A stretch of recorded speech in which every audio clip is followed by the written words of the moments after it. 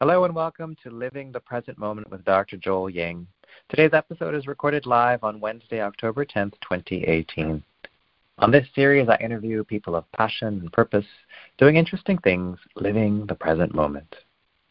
I'm your host today, Dr. Joel Ying, and I'm a physician, educator, storyteller. You can join my mailing list, visit the blog and calendar at livingthepresentmoment.com. That's livingthepresentmoment.com.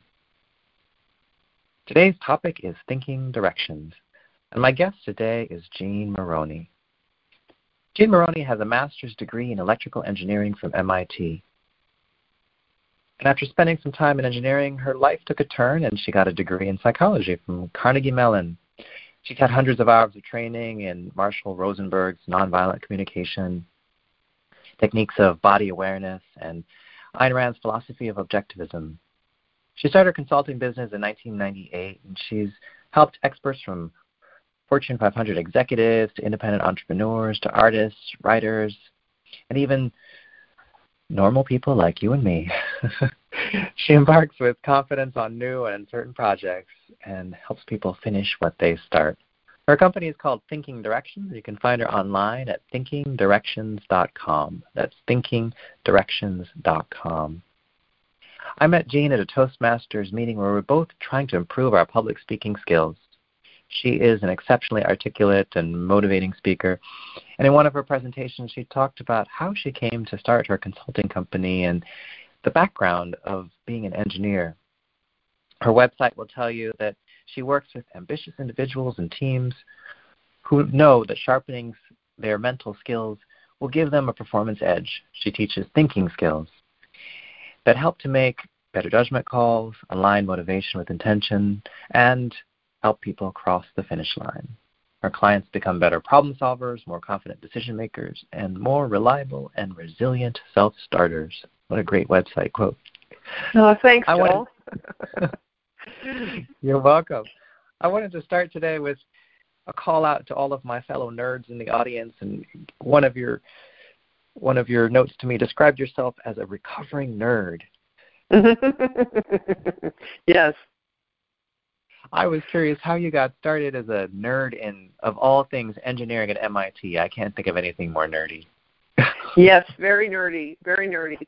Well, it's interesting. I love the focus of your show because living in the present moment with passion and purpose is so important.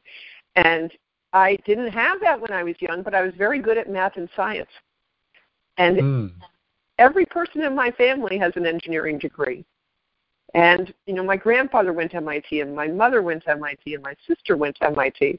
And I actually, by the age of 12, had decided I was going to go to MIT. Oh, and my father went to MIT. Did I mention that? Oh, wow.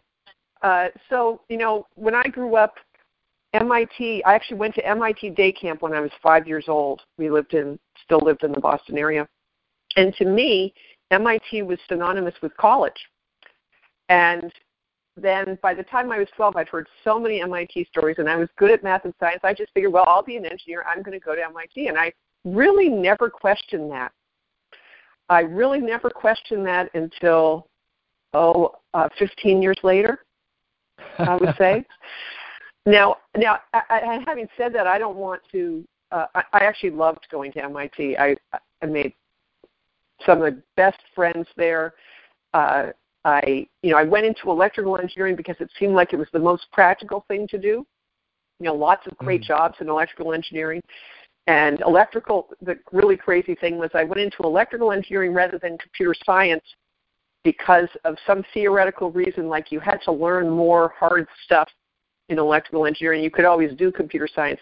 Turns out I would have been way more interested in computer science. I don't know why I didn't switch to computer science my sophomore year. But I, stayed in there, did the thing that seemed like the right practical thing to do, all the way into my job when I left school. And it was after I'd been working for 5 or 6 years that I really figured out that although I was good at it, it was not really the career for me. Now, what is a career in electrical engineering like? Well, there's a wide range of things that you can do. So there are some people who are at the sort of the design end. So every electronic device you have, someone needs to actually figure out how to make the electronics work. And that is you need to understand what the building blocks are, how to hook them up so that they will work and deal with various things. Like whenever you have a complicated, if you think a physical system, if you put too many physical things together, like think of the contraptions like in Back to the Future. Remember the contraptions that the scientist had to make his coffee in the morning? If you get that many parts working together, the chances of one of them breaking becomes very high. And if you want to design something like a contraption like that so that it works reliably, you have to not only figure out how this is going to connect to this, is going to connect to this, going to connect to this, but how is the system as a whole going to work so that it works and it keeps working for thousands and thousands of hours. And so there are higher order problems. And so at one level, there are people who are actually trying to solve that problem. They figure out what can it do, how are we going to make it do it, and how are we going to make it reliable. And that's one kind of thing, which is very fun. They're puzzles. Basically, puzzle solving is what engineering is when it's designed. And then at the other end, where I was actually, it's more at the systems level where you're thinking much more about what do we want to do. The thing that I got into was I worked at a company called Adaptive Optics Associates, and I worked on this very interesting technology called ground-based laser adaptive optics. And what it does is it takes the twinkle out of stars, which may seem very weird to you, but astronomers really want to take the twinkle out of stars because you can't see the stars very well because of the twinkle is evidence you aren't seeing them very clearly. And if you can, it's caused by the air between you and the stars moving around and making it be not a clear path to see. So if you want to see something very dim, you really can't see because of that. And anyway, someone figured out, someone had a great idea in the late 1950s that we could actually measure this and correct for it. And starting with an idea, someone then has to figure out how are we going to do that. And that's not just an electrical engineering problem. That's a physics problem. It's an optics problem. It's a mechanical problem. It's a computing problem. And it's an electrical engineering problem. And what I got interested in was in the sort of the system engineering part of it. How can we use certain existing technology to help to solve part of this problem? And it's more at a high level. It's more of a conceptual level of seeing what are the resources and how can we bring them to bear here, and then how can we explain to each of the engineers in each part what their part needs to do so that the whole thing works together. Now, I don't know if is that a clear enough explanation to actually have answered your question, Joel? Well, I understand the design, the solving the puzzle. So the systems part is we have the design and we know we can do this. It's how do we implement it? Well, it's at a high. It's like at a meta level. So let me be a little bit more concrete. So the particular system that I wound up being a system engineer for was one part of this big experiment, right? This big thing of, let me tell you how you take the twinkle out of stars. You shoot a laser up at the sky, and you make sure you measure the light that comes back. And that light is twinkling just like the stars. But that light is only one color. So you can actually sort of capture that light, make a measure of how it's twinkling. And then you can take a crazy mirror called the deformable mirror, and you can really quickly change the shape of the mirror very quickly in real time to compensate for how that light is twinkling. And use that to look out the telescope at all the rest of the things up there. Does that make sense? Okay. So it sounds complicated, right? That meta level of solving the problem. Right, exactly. That's like the very high level. That's the concept design of the whole thing. Well, down below that, one part of that has to measure the twinkle and tell the mirror how to change. and that's what's called a wavefront sensor. And that has, 8 systems below it that all have to work together. And you need to understand, it's people in the middle, the system engineers in the middle, need to understand enough about the overall goal to be able to translate that into requirements for their part, and enough about the nitty-gritty details of how this camera is going to work, or this computer is going to work, or this microcode is going to work, to be able to make sure it's all going to work together. So you actually are kind of the glue that understands the thing the physicists figured out that this would work. You need to understand that enough, and you also need to understand the actual chip design at the bottom level. So you're the integrator of the whole thing. Okay. Because no one understands everything, right? It's just too complicated.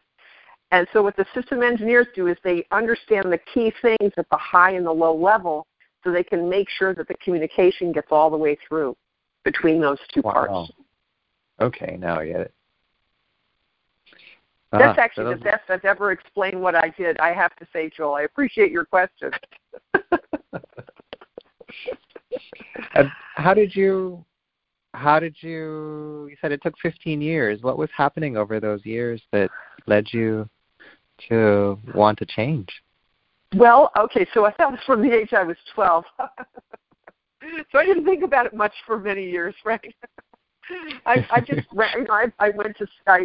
did high school. I took the classes I needed to get into college. I did get into MIT. I went to MIT, got into a good program, got a master's degree, then got mildly, wasn't interested really. I just did all the classes because these were the assigned classes. And I actually only got interested in anything specific in the summer, the year that I was a graduate student getting a master's, where I actually worked on another laser thing. It's called laser detection and ranging. It's called LIDAR. It's you know what radar is, where you can find things by you basically send out a radio signal and you see where it comes back. Well, LIDAR is you send out a light signal and see what comes back, and they use it in like weather prediction, right? Because if you shine lasers up into the clouds, you can find out what kind of clouds they are because they reflect the light differently. Okay. And so anyway, I got interested in lasers. It was like the first time I'd ever been interested in anything. So I got a job in this related field of this laser guide star adaptive optics, and that was fine, and just the interest in the problems was fine. But what happened, and I probably would have gone on, I thought I was going to work at a big company for the rest of my life. But what happened is I got working on this amazing project, and the thing I didn't tell you was the laser guide star adaptive optics project that I worked on was actually the first proof of concept that ever got the thing to work. This is in 1988 and 1989. I was actually working out on site at a telescope in Albuquerque, New Mexico. And although the idea for this had come up in, I think it was 1957, the technology had not really existed. And the technology chips had just gotten fast enough to be able to do the calculations to be able to do this. And we had this very specialized computer to do it. And I was on this team, and I wound up being the program manager of this team because I was a kid. I was 24 years old, but I was willing to go and spend time in Albuquerque. I was based in Boston, and I was willing to go and spend most of the year in Albuquerque. And none of the more senior people wanted to do that. So I was, a hot shot, smart aleck kid, whatever, and they kind of just threw me into the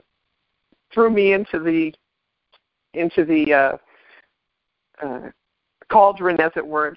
Cauldron isn't the right word, but they just dropped me in there, and I jumped in, and I wound up, unbeknownst to me, working with the person who would change my life. It turns out the leader of that project was a fellow named Bob Fugate, who physicist, PhD in physics, running what was called the Starfire Optical Range. And he was a productive dynamo, a really visionary leader, and he's the guy who got us figured out, at the very highest level, how to actually get this problem solved, including like how to get the funding to get it solved. And it was amazing working with him. I don't know, have you ever worked with someone who they just got the most work out of you Bob got more work out of every member of that team than we even knew we had. I've never worked so hard in my whole life. He was just wildly inspiring. And it was, and we felt like it was a little bit like, the Manhattan Project or something. No one had ever done this before. It had great potential. It was really important. We felt like we were on a mission. He really communicated that to us, and it was incredibly exciting. And it was the first time I'd ever really been excited about what I was doing. I mean, not at that level. And I looked at Bob and I thought, wow, I want to be like Bob. And I debated, should I get a PhD in electrical engineering? I actually took a graduate course considering going back and getting a PhD.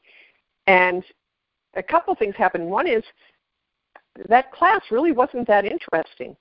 I worked really hard in that class, but it was not at all, it was pretty clear I shouldn't go back and get a PhD in electrical engineering. And the other thing that happened is we finished the proof of concept, and then we tore everything down to do the second generation.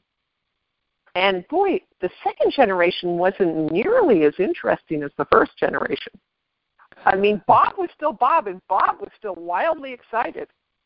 But I wasn't wildly excited anymore, and I thought, wow, I want to be as passionate about what I'm doing as he is about what he's doing. And that really put me on it got me really thinking, okay, well, what is it? I could see that to be a leader like that, you needed to be very personally passionate about the outcome. And that didn't seem to be in, something closely related to electrical engineering. And and so that was a big surprise to me. And at the same time, I got very interested in Ayn Rand. I don't know, have we ever talked about Ayn Rand? Do you know her at all? Yes. Yes, I author do. You talked a little bit. Okay, but she's tell, the author. you can describe her. Yeah. She's best known for two of her novels. She wrote Atlas Shrugged and The Fountainhead. And the way she described Atlas Shrugged, or actually the way she described her goal of her novels, was to portray man the hero, man as he could be and ought to be, and the ideal man, and which is a thinker and a creator and someone who really does have tremendous passion in his life and for, what he does in life. And at the same time that I was realizing that I was, not that interested in electrical engineering and wanting to have the kind of passion that I saw in Bob, I was reading her novels and getting very interested in that. And one of the things that she did in her novel, she also wrote a lot of nonfiction, she sort of opened up the humanities for me for logical thought. I never took a philosophy or psychology class as an undergraduate. And I just, I took literature and history. That was my humanities. That was the only thing I thought was worth taking in the humanities. I thought the rest of it was a lot of hot air. And which is a very,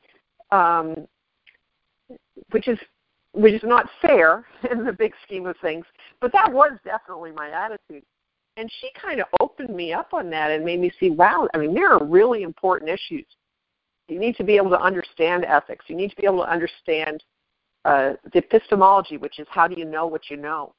And I realized, I actually wanted to consider something in the humanities, and I spent about a year working. I was still working at the Telescope, but I spent about a year really thinking about what was it I was interested in. And the thing I came up with, I actually was more interested in how you solve problems than in the problems I was solving.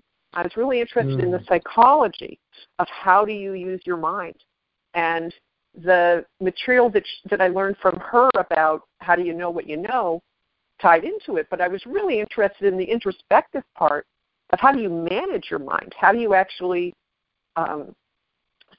use what you know? How do you figure out what you don't know? how do you go forward when you're uncertain, and how do you deal with the ups and downs? Dealing with emotions is actually a huge part of being creative and being able to solve problems effectively. And it's that whole issue of how do you manage your mind to really be able to go out and create and live in the world. That became my, I realized I was interested in it. I decided to jump off a cliff because I tell you, leaving a great paying job with people I loved and work that was, important, and leaving that to go to graduate school in psychology, it really felt like driving off a cliff, I'll tell you. But wow. I haven't regretted it for 1 second. It was such an important decision in my life, and I'm totally fascinated by this subject, and I really feel lucky that I've been able to make a career around what is so personally interesting to me.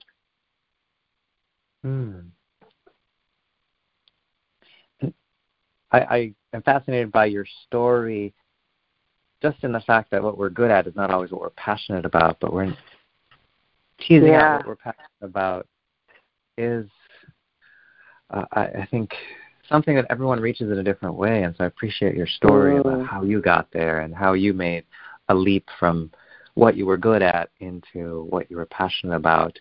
Because I think what we're passionate about, if we put the energy into it, well, we will be good at it. It's just one of those things. Yeah. We'll be even better at it. Right. I mean, you raise an important question, and it's something that I've actually been grappling with some of the people in my thinking lab, because I have part of my program is I have a membership program where people can we have teleclasses or video classes now, actually, a couple times a month, and some people have coaching, and some of the people are trying to make this transition to what they're passionate about. And so much of the advice out there concerns figure out what you're good at. And I look at that and I say, I'm great at administration. I'm great at math and, science and analysis. And I actually was good as a technical writer, but the thing I discovered early in my current career is not so good at writing about, like, the things in the humanities, right, which take a different kind of precision from technical stuff and are written to a general audience, whereas technical stuff you can assume that you're writing to other engineers and they're going to have the context, whereas if you want to write about thinking skills, you're trying to write to any adult, and you have to really be able to explain it in terms that people can understand.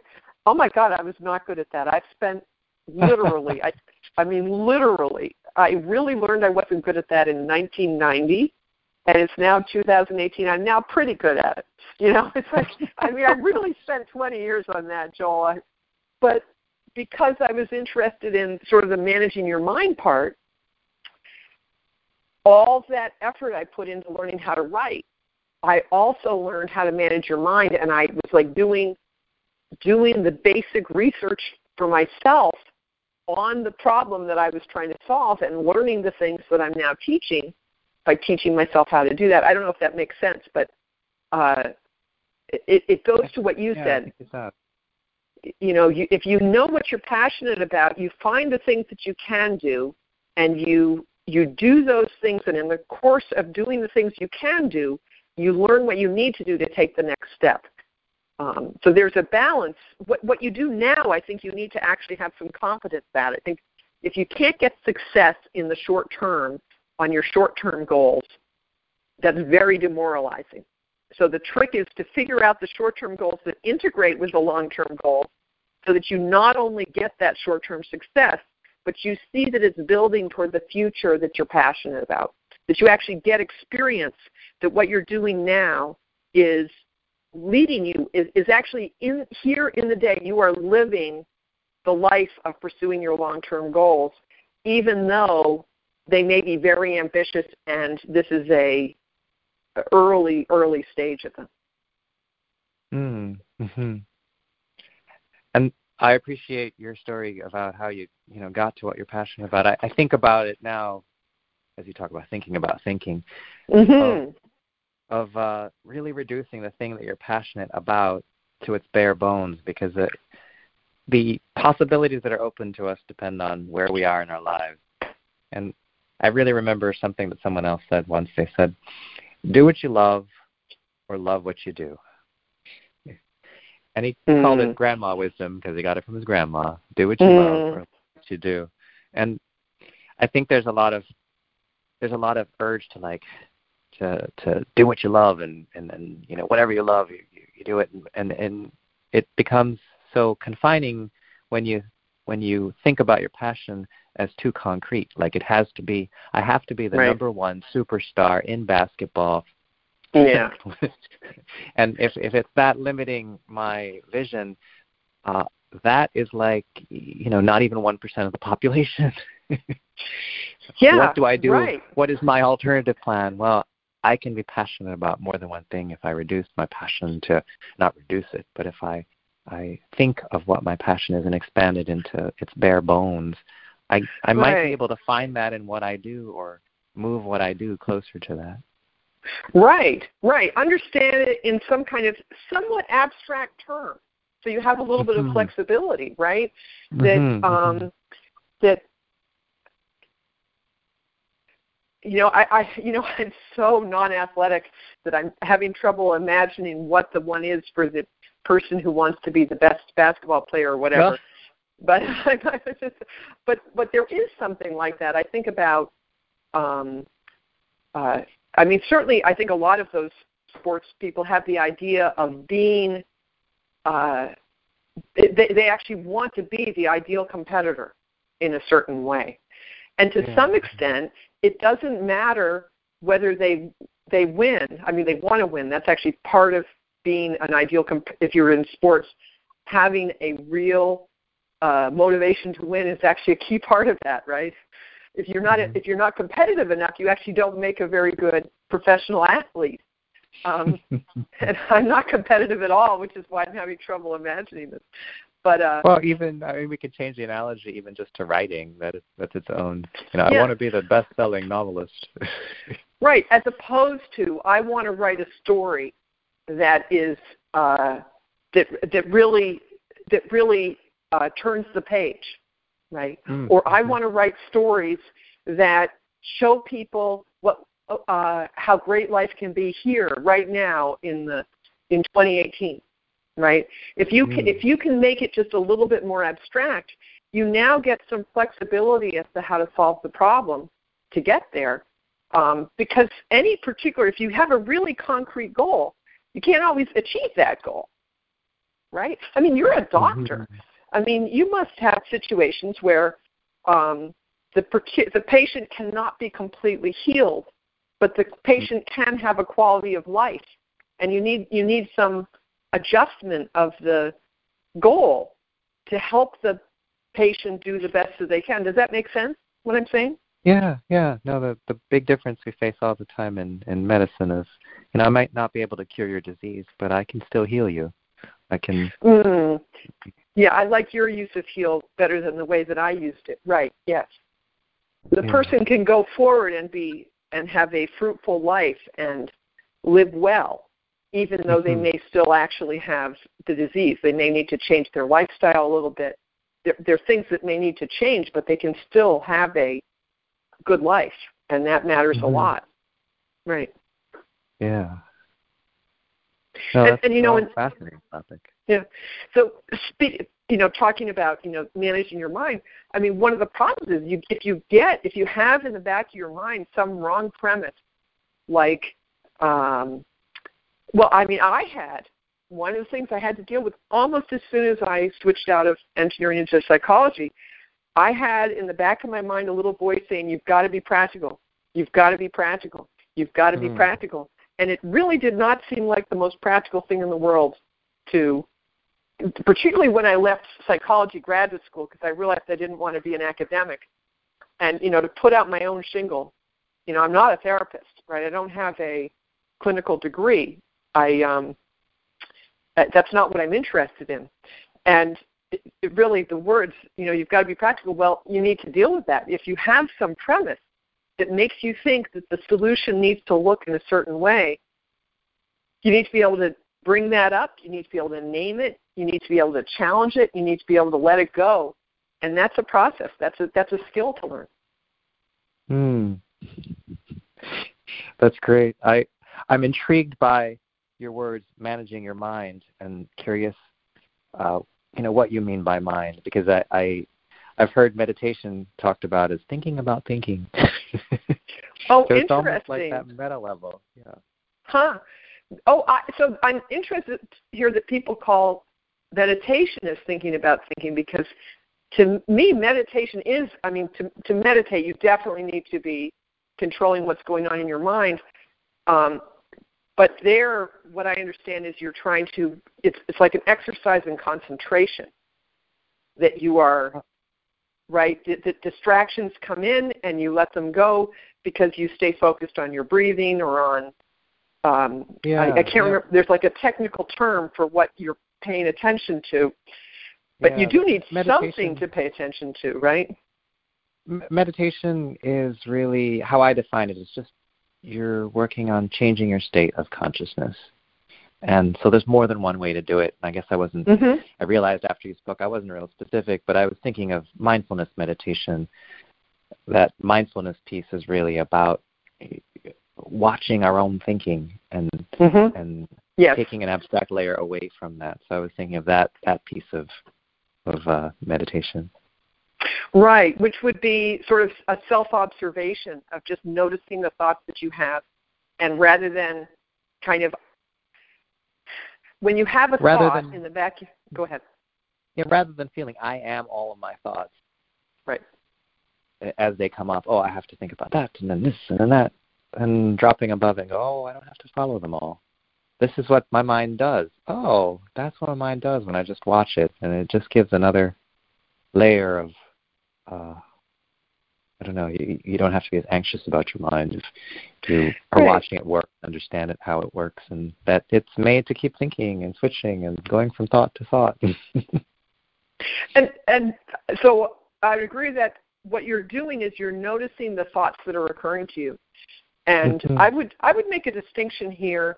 This is something I got from Ayn Rand, between the conscious and the subconscious. The conscious mind is basically what you're aware of right now, and you have volitional control over that to a large degree, because you control where your attention is, and you can control whether you actually act on the various impulses you have for action. So, like as you said, when you're doing this mindfulness meditation, there's a certain thing you're not doing. When the thought occurs to you, I should get an ice cream bar, you are not jumping up and getting an ice cream bar, even though there's a slight impulse. You kind of are waiting that out, right? That's why there's a certain detachment from it. The thoughts occur to you, but you don't act on them. And you also don't give them the attention, like the way when you think about something like, how am I going to get to Fort Lauderdale on November 2nd? I need to somehow, it's actually not November 2nd, but next month, I need to catch a ride from Naples to Fort Lauderdale. If I don't catch a ride, I'm going to have to hire an Uber or something, and it'll be expensive. So, I've got a problem I need to solve. Now, normally, if that thought occurred to me, I would then say, well, what could I do? Well, maybe so-and-so is going there. Maybe so-and-so is going. It's like the next thought, when I think about that, I then trigger the next thought because I focus on it. I want more ideas on this. And just having said this as an example, 3 people who might be driving from Naples to Fort Lauderdale that day have occurred to me, and I now have an action plan. I can ask each of them, are you going? Could I catch a ride? And that's the way, when you're thinking, that's what you do. You actually follow the line of thought. You look at that thought because you want to trigger the next one. But when you're doing this mindfulness meditation, you're not acting on the impulses, but you're also not seizing the thought and asking for more. You're not turning your attention to any particular thought. You're just waiting back, say, okay, that was interesting. What's next? Oh, that was interesting. What's next? You're just waiting to see what it is.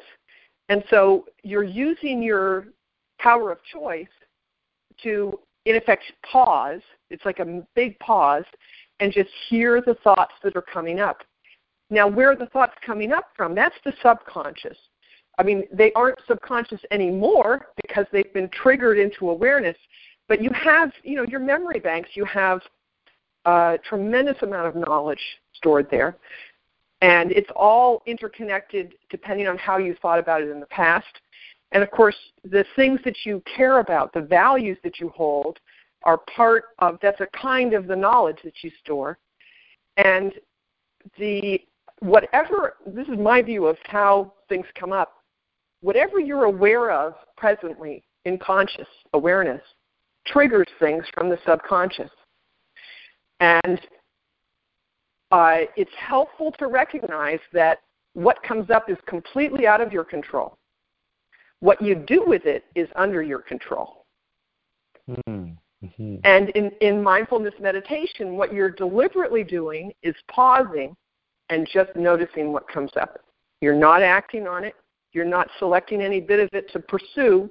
You're just pausing and getting a little bit of that objectivity that, okay, yes, I have a choice.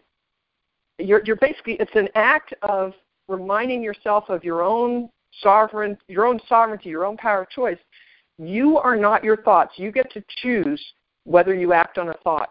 You get to choose whether you believe a thought is true. And as you talk about that in your concept of managing your mind and that unconscious bubbling up into the conscious and then having a choice about the action, how do you, I guess in your terminology, how do you define the word mind and thinking? Right. So I would say the mind is the whole faculty of consciousness with your conscious awareness and the material that's stored in the subconscious. So the mind is that rational faculty that you have. And here I'm not saying you are rational. I'm saying you have the capacity to reason and to form concepts, which is, pretty unique to humans to the extent that we know. So that's what I would call the mind. And this is what Ayn Rand called an axiomatic concept. You can only sort of point at it. I mean, it's so basic to everything else we understand. The fact that you have a mind is so basic. There's not much more to say there in definition. Now, thinking, on the other hand, is something that you can do with your mind. And thinking is not the same as thoughts either. So thinking, my definition of thinking is that it's a purposeful process of cognition, meaning that you're trying to understand. Cognition is a fancy word for trying to know, trying to actually figure things out, trying to actually get knowledge. So it's a purposeful process of cognition in which you you integrate the things you already know with fresh observations to figure out something new. So thinking is where you actually are deliberately pulling up what you know.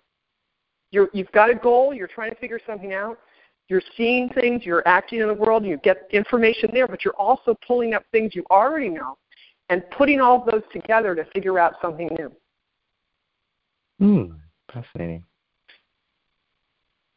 And I'm curious, so you put that together in your company, Thinking Directions, which is a great name, by the way, Thinking Directions. Thank you.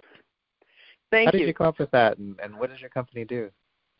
Okay, well, interestingly, the directions part of Thinking Directions is a hat tip to F.M. Alexander. Are you at all familiar with the Alexander technique?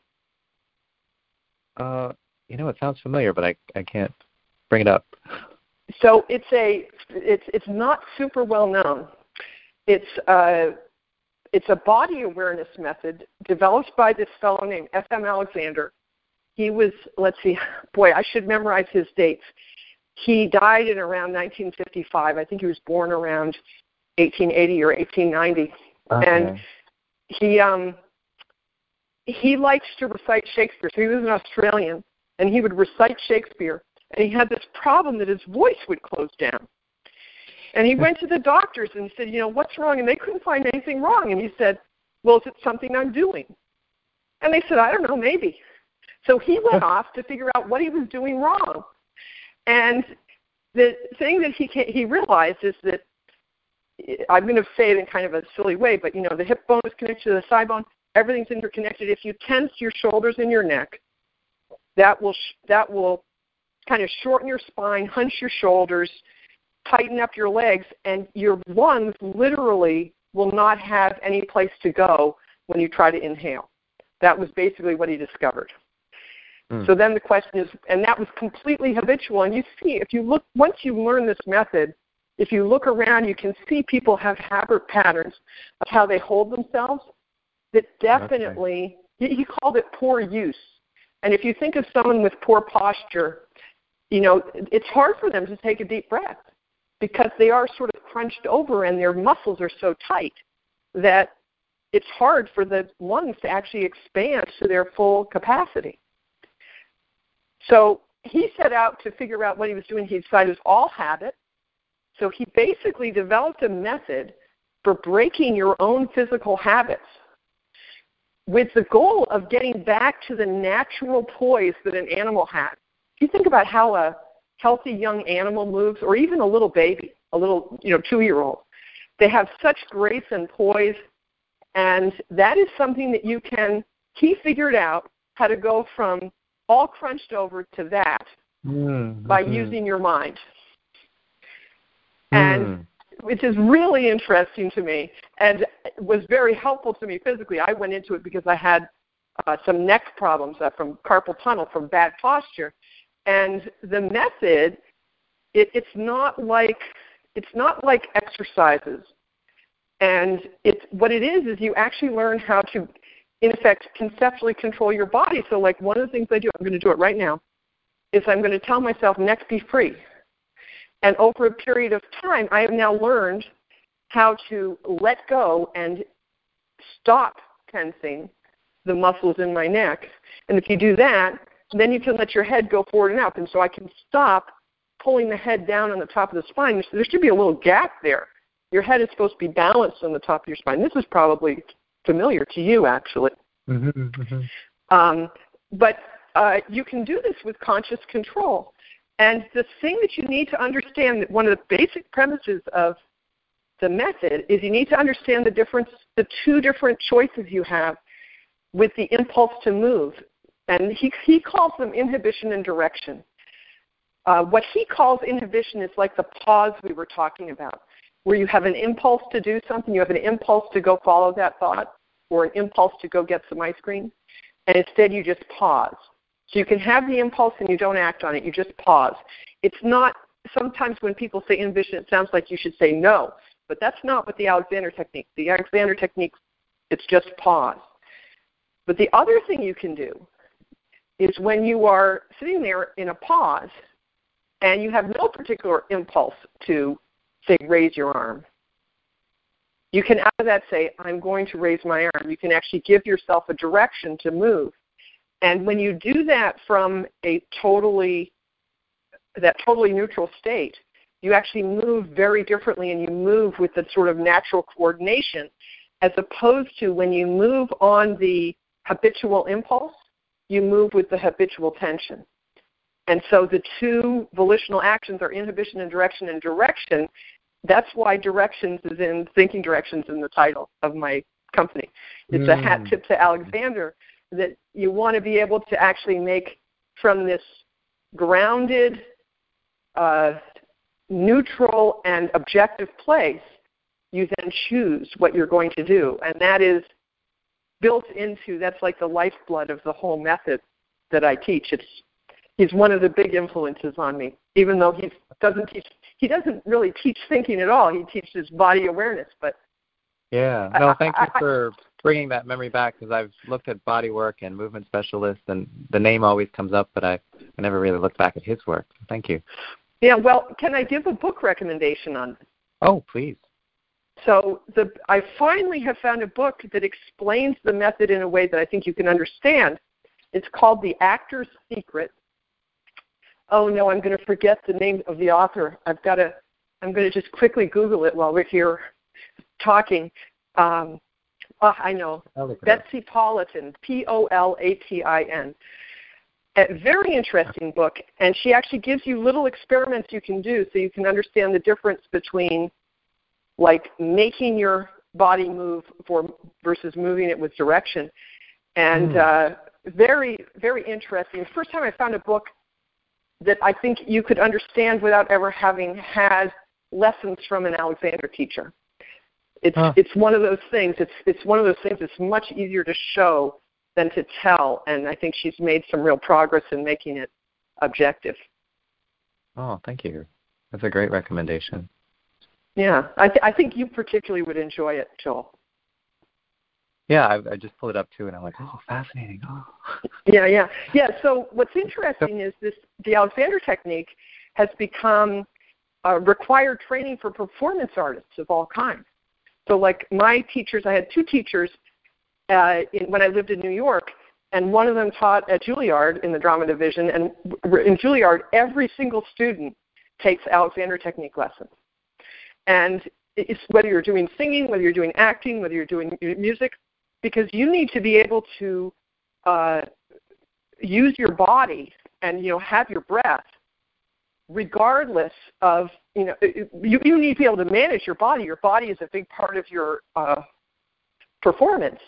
And the way it was described to me, as an actor, you need to be able to play a hunchback without becoming a hunchback. You need to be able to, do all of these things and yet still maintain the body, and the healthy body while you're doing it. So that's the place. It's the place you find it most is in the performance arts, and then the other thing is the thing that brought me into is neck and back injuries. That's how I actually read about it in an article in the New York Times talking about how do you deal with, problems with, neck and back. And this is one of the things that's well known to help with that. Oh, that's fascinating.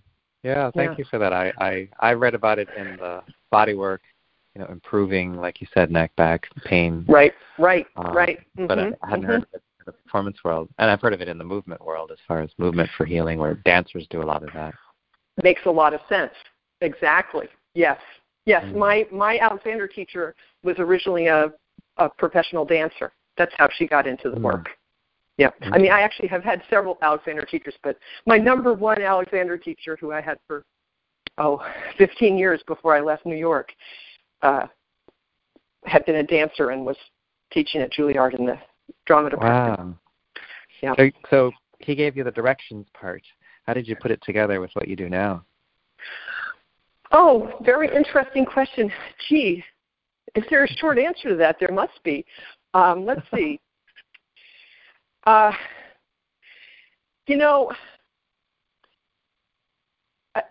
the best answer I can give to that, Joel. This is not the only thing. There are actually three major influences on me. Ayn Rand has been a huge influence. F.M. Alexander has been a huge influence. And the third really major influence is a person named Marshall Rosenberg, who developed what's called nonviolent communication. And he talks about how, it's a communication technique, but it's really about how to understand what are the big values at stake and turn, when there's something emotionally charged, how do you get to the values and get clarity about what really matters? That's how I how I interpret it. And I guess what I'd say with all three of these, what I've done is I've learned tremendously from these thinkers. And then they have been the context from which I've gone and I've sat at my desk and I've solved specific problems. And the problem could be, how do I get more done today? Like how do I prioritize the day? I do productivity because I have this Bob Fugate image in my mind who was such a productive dynamo. Being more productive is a big value to me. And so a lot of times the problem I'd be solving is, how am I going to get this done? But as I was looking at how to solve it, I would notice, for example, that I was getting tense. And I think, I would think about the Alexander work, and that would show me that I was, jumping to a conclusion or something. Or I would notice an analogy to it. I would notice that that same pause that I needed for in my body, I also needed before I analyze something. Or I would notice with the Ayn Rand material, she has, as I mentioned, a lot of things on ethics. She has various principles. Like one of her things is she is morally opposed to duty. The idea that you have to do something no matter what, just because it's a rule. She says, that's not the right way to figure out what's right and what's wrong. And so I would find myself thinking in the middle of a line. I would actually write to myself. Thinking on paper is one of the tools I use. You have to do that. I realized, hey, wait a minute. That doesn't fit with this other thing I learned. So what is the truth here? And so I really used these integrated bodies of knowledge I got from other people to help me understand the concrete issues I was dealing with. And it was through that, because all three of them, the thing that integrates Ayn Rand, Marshall Rosenberg, and F.M. Alexander, they all believe in free will, and they all believe in mind-body integration. And they all believe in a value-oriented, positive-oriented focus. And with those three thinkers, I was able to take the things that I was doing and, in fact, rethink them all from that kind of a philosophic perspective and work out concrete solutions to concrete problems and then generalize. So that's a little bit abstract, but I don't know. Is that a satisfying answer? Yeah. Can you bring it to sort of a concrete example, like someone who's been through one of the programs that you've had? Yeah, let's see. Okay, I can do that. I'm sure I can do that. Let's see.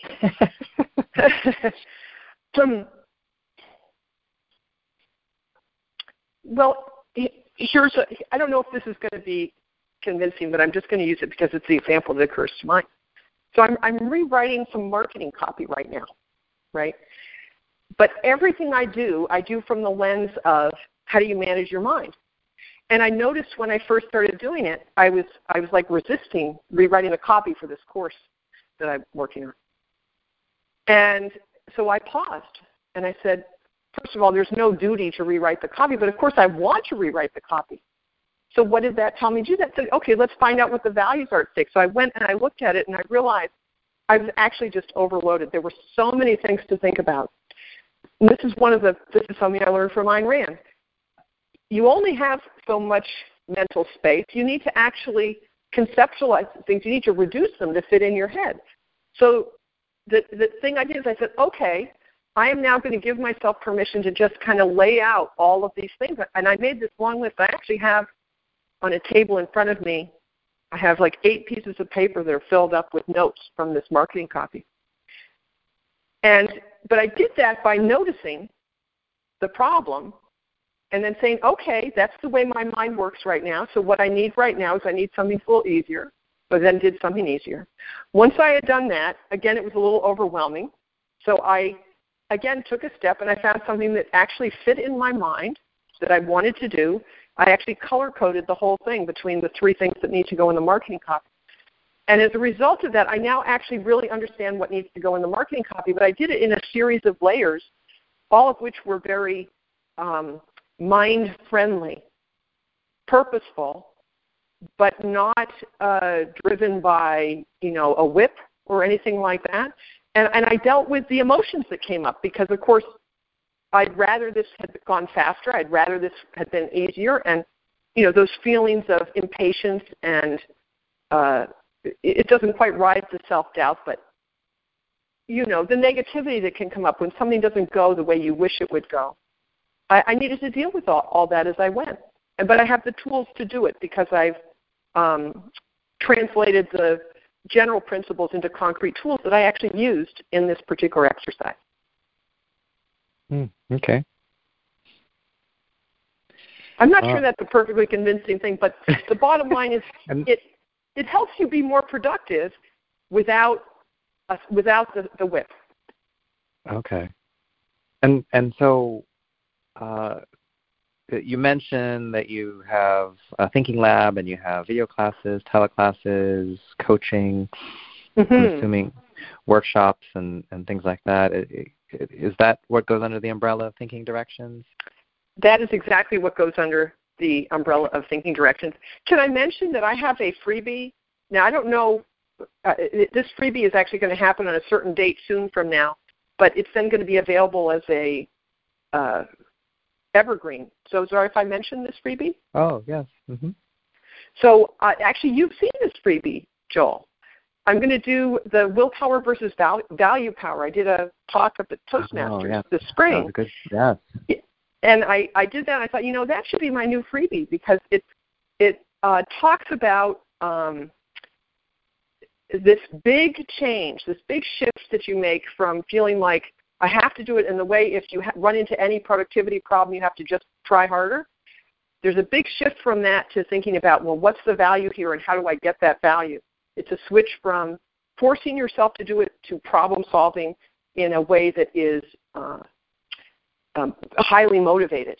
And it really includes like a mindset shift in it. And this is the new freebie. I'm actually running this. I'm running this on, Sunday the 21st, I think it is. Is that the Sunday? Yeah. And I'm currently, that's on my website at thinkingdirections.com. And if anybody's interested, this is the kind of thing I think you have to find out about it to see if it's what you need, if it's at your place right now. And I think that's actually a great intro to the kinds of things that I teach. Okay.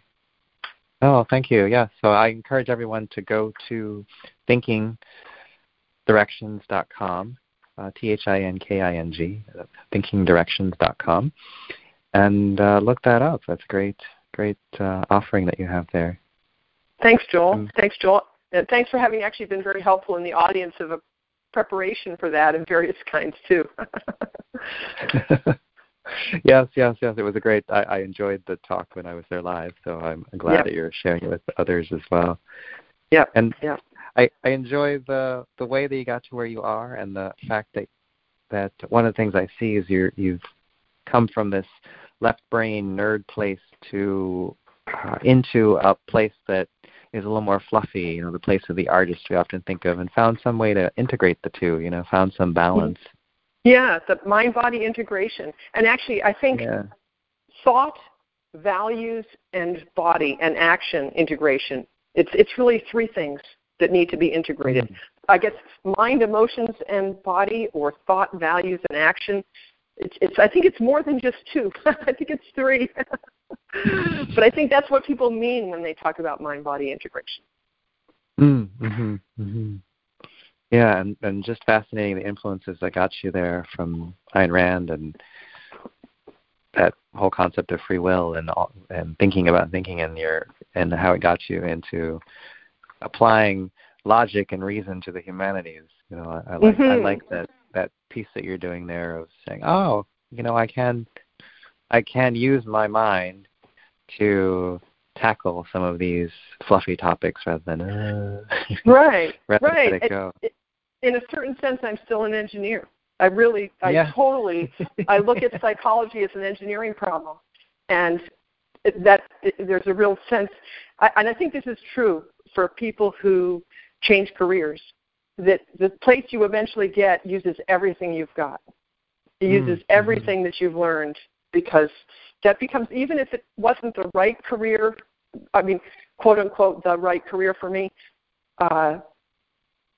having put whatever it was, 10, 11 years of my life into it, a big part of me was integrated around that, and I developed values from that, and I developed knowledge from that, and that whole skill set is part of my arsenal that then goes into what I am now. Oh, that's beautiful. I like to think of it as nothing's ever really wasted. Our experiences become who we are in that journey. To a grand destination. I do wonder what would have happened if I had paid attention to what I was interested in when I was in high school, because I would have become a biologist. I loved biology in high school. I see several key places I would have made totally different decisions. But you know what? Maybe I would have wound up in psychology after all. Biology is not so far from psychology when you just write down from it. That's true. That's true. Who knows? So. Well, I think you've given our listeners lots to think about and lots to, munch on. Are there any last tips or last things you want to say for the audience out there? I guess I'd like to end with this. Your mind is really precious, and learning how to take care of it in a respectful way is it repays itself in dividends. It's like an act of self-esteem. You are esteeming yourself when you take your mind seriously and you learn what it needs and you give it what it needs so that you can live your life. Oh, thank you. Your mind is very precious. Thank you. Yes. So thanks for having me on, Joel. I really enjoyed talking with you, and your questions drew me out in a way I got a fresh perspective on what I've done from just your questions, so I appreciate that. Well, thank you, and thank you for sharing who you are. I appreciate that. So, again, thank you, and for everyone out there, my guest today is Jean Moroney, and you can find her online at thinkingdirections.com. That's thinkingdirections.com. And thank you, everyone, for listening today. For people of passion and purpose, doing interesting things, living the present moment. I'm Dr. Joel Ying, and stay tuned for more from livingthepresentmoment.com. Have a great day.